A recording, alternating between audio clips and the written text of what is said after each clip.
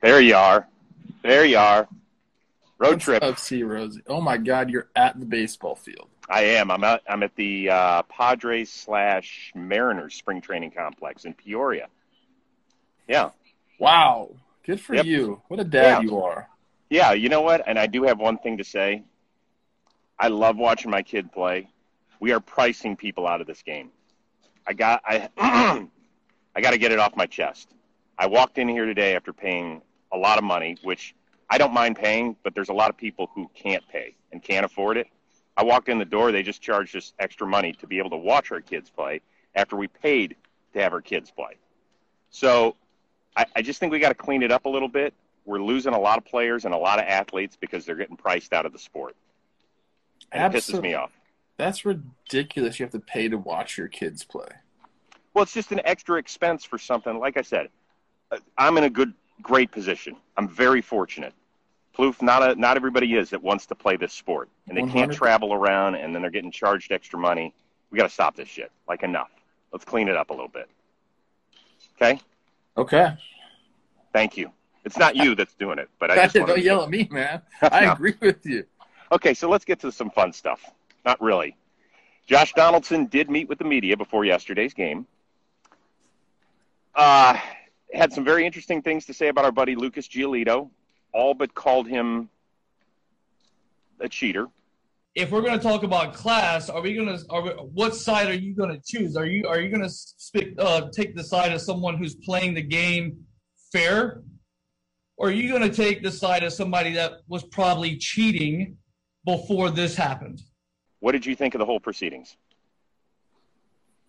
It's just an unfortunate byproduct of what's going on in the league right now. These, like we said yesterday, like these are two guys that I enjoy talking to both of them, and they're just going at it, in front of everybody. Right. Sometimes this will happen behind closed doors. This one's not. So it's kind of a bad look for the game. Horrible. But it's going to happen, and I don't think it changes anything in the long run. I think both guys are just going to go about and do their business. Donaldson has, he hit the home run yesterday. I thought that was a pretty cool moment just because that's the kind of player he is. I tweeted out yesterday, like, he's hit a bunch of FU homers. I remember in Oakland when I was playing third base there, Josh comes in with the Blue Jays. It's well documented that him and Billy Beane didn't get along. He goes and hits a home run. I see him rounding third base and just looking straight up where Billy Beane's sitting up in the suite. So this is the guy that Josh is. He kind of like thrives on stuff like this. He has that kind of personality where like he wants to be challenged. And for Lucas on the other hand, it's like he's just doing his job.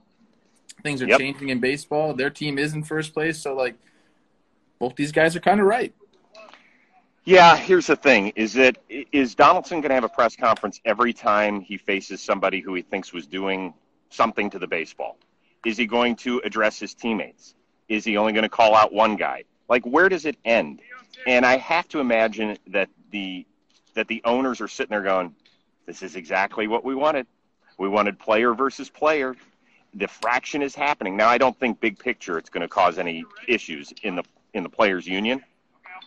But it's not a good look to have player versus player when it comes to this thing. If it's stuff that happens truly on the field, it's different. I didn't like the way a guy slid. I didn't like the way a guy did this or that.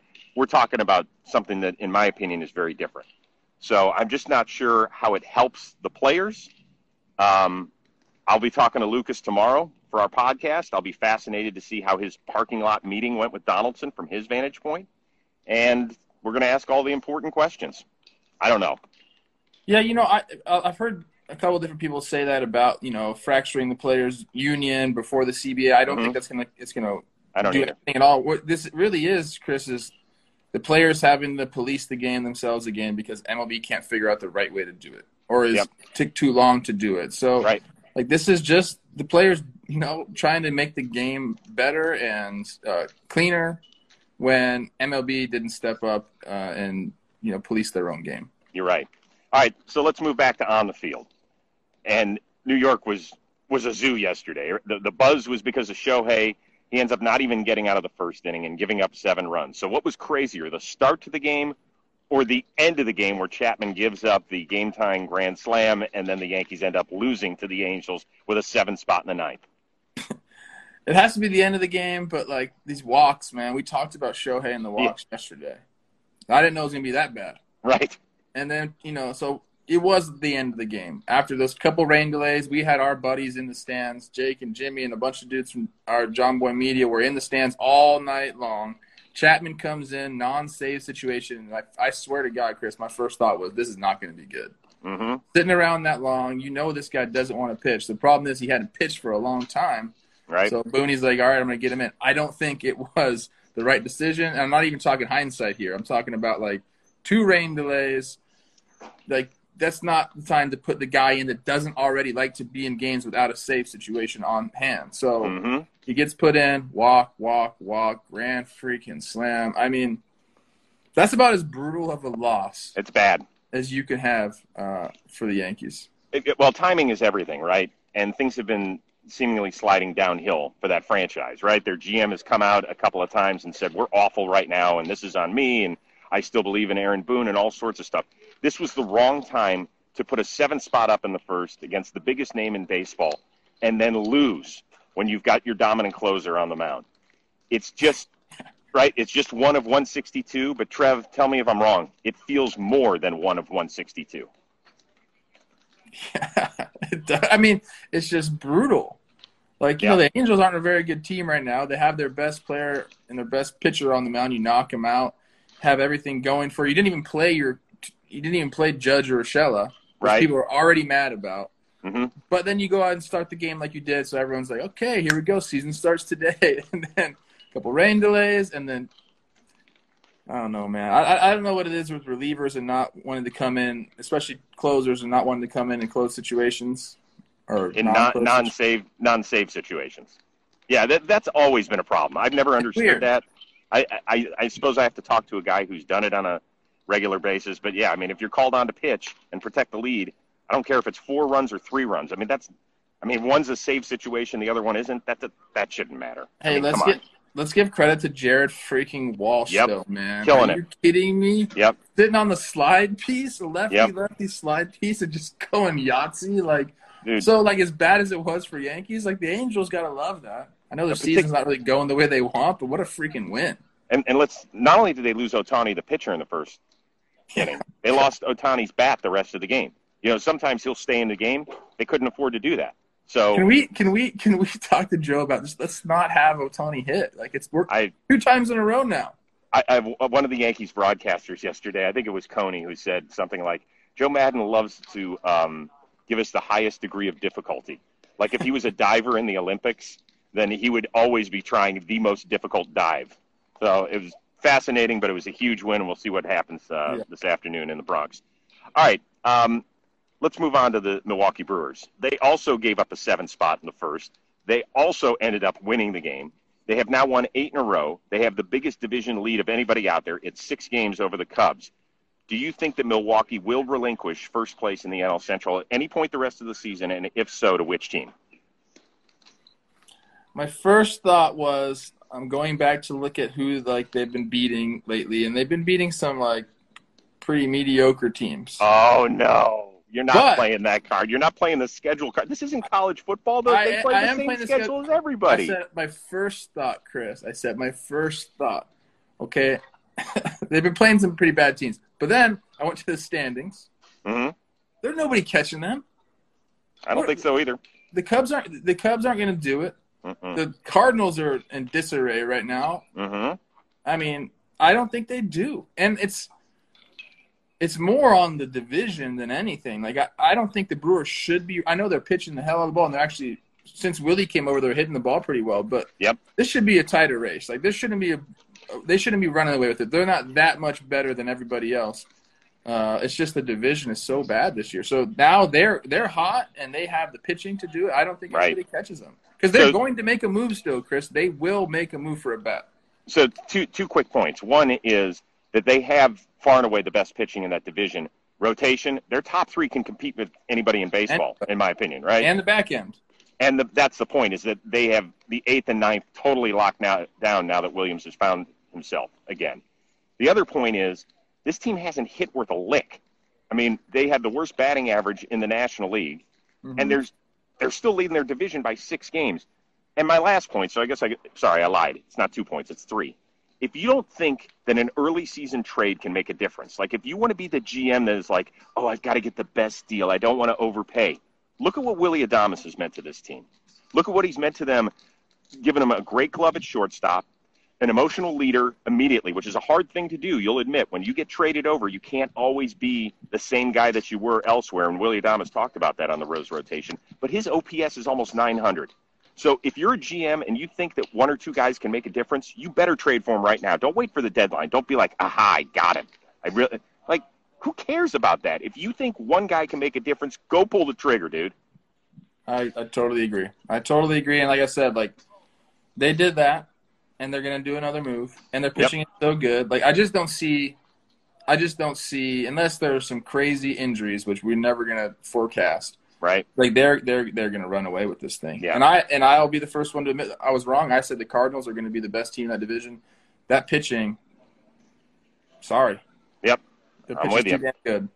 Hey, don't look now, but the Washington Nationals are charging straight ahead thanks to Trey Turner, who got some, I guess, good Rose rotation mojo. On his 28th birthday, he hits for the cycle. It's his 3rd career cycle. That's tied for the most ever in baseball history. And look at what the Nats have done. They're just 2 games back of the Mets in the NL East. Are we talking serious contender here, or is it just they're on a good run? I think we're talking serious contender here. I think that, if you look at what Schwarber has been able to do for them is incredible. But then you go look at the numbers, you look at Trey Turner's, and like they're better than Schwarber's. They have some offense. They can get it done on that side of the ball. And then if they can stay healthy on the pitching side and continue to get Patrick Corbin to kind of get his season back on track. Right. He's had a couple good starts lately. This is what we look for in teams that are contenders. Like, do they have the starting pitching that can go head to head with anybody? They do when guys are healthy and if Patrick Corbin can turn it around. And then they have a couple guys at the top of their lineup that can do it. I think they're serious contenders. I really do. So, first of all, we both know that no team's going to run away with this division. It's just the way it is. I think the talent gap is just too narrow between teams 1 through 5 in this division. Strasburg is throwing like a 55-pitch bullpen coming up, so I don't know. Maybe after the break we see him. Daniel Hudson seems to be close to being on his way back. That will be helpful.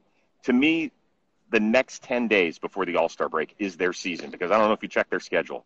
4 with the Dodgers, 3 with the Padres, 3 with the Giants. We're going to learn a lot about the Washington Nationals. If they can get through that 10-game gauntlet by going 5-5, I'm a believer. If they end up going 2-8, you still might be in that division. I don't know, but only because of the division, not because of how good you are, right? Yeah, I agree. I mean, that's kind of what I'm looking at here. Everyone's jumbled together, and it's a crazy stretch right there. Yeah. Padres, Dodgers, Giants. So yeah, we're gonna have to revisit my answer in a week. Right. I'll abstain from answering the question until I see you in Denver. For people that are just joining us, a lot of people are like, Rose, are you on a jog? First of all, I haven't jogged since about 1989. Number 2, I'm at my son's baseball tournament at the Mariners and the Padres spring training complex. So if you happen to be here and you're watching, come on over and say hi or don't and yell at me, and you can tell me how handsome Plouffe is and how Jake sucks and how Jimmy's going to be miserable today in the office because of what happened with the Yankees. Whatever. You can just say hi. Last point before we get out of here. Wait. Yeah. We talked to the Nationals. I forgot. I wanted to give a shout out to Ryan Zimmerman, who's just absolutely still doing it. 37 right? Years old. Like, what a guy.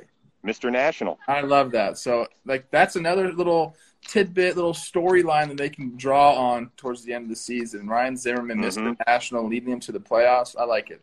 I love it. We just talked about the Mets. They got blown up in Atlanta last night. 20-2 was the final. Albert Almora actually went up to his manager and said, listen, if it gets out of control, throw me in as a position player. I'll take it. Gave up Ozzie Albies' second homer. Now, you have told me in 2004 in that draft, you were the best two-way player coming out of high school.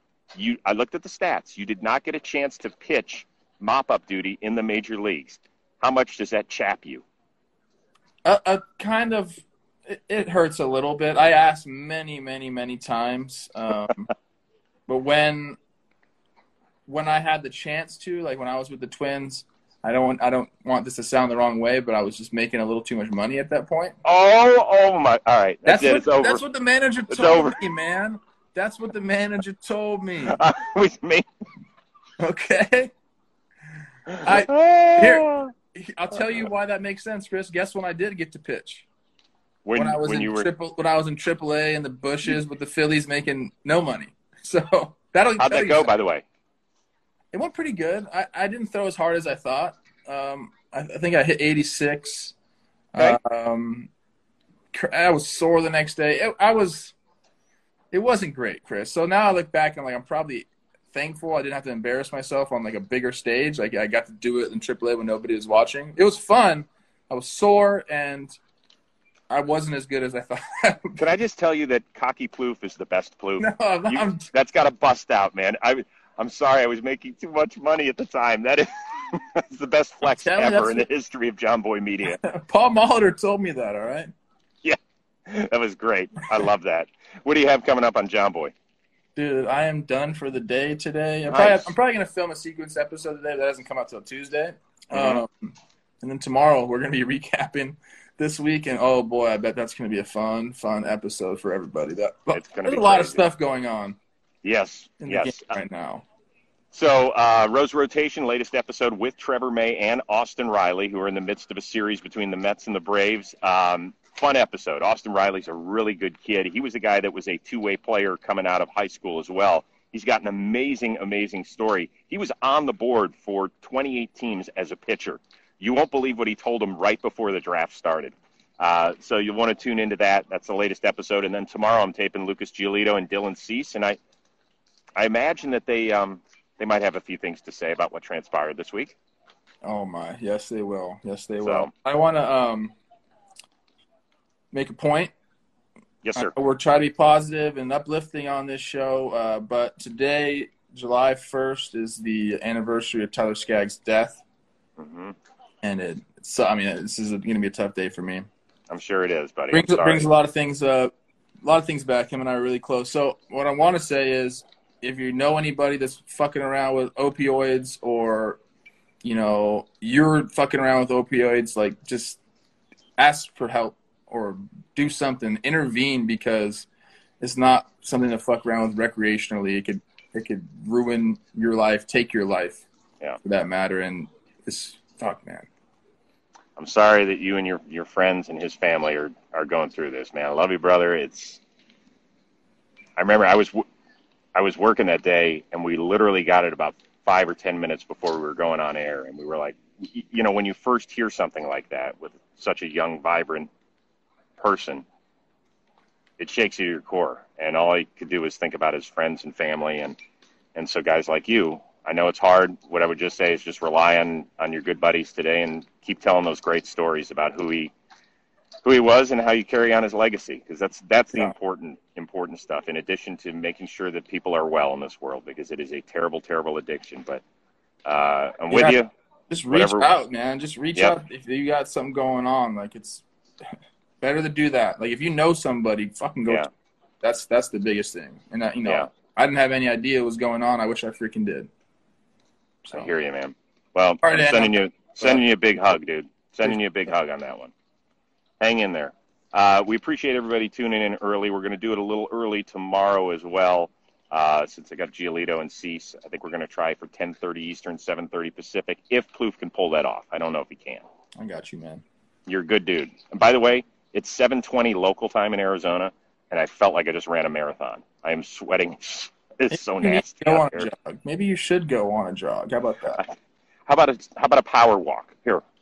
The Rose Power Walk? I'll burn about 16,000 calories just doing that. I imagine you signed a bunch of autographs there today, so. Oh, yeah. They're all lined up. I'll be with you in a minute, man. How are you? Yes, you too. Oh, yeah, Jake does still suck. He does. Awesome. All right, dude, have a great day. Hang in there, brother.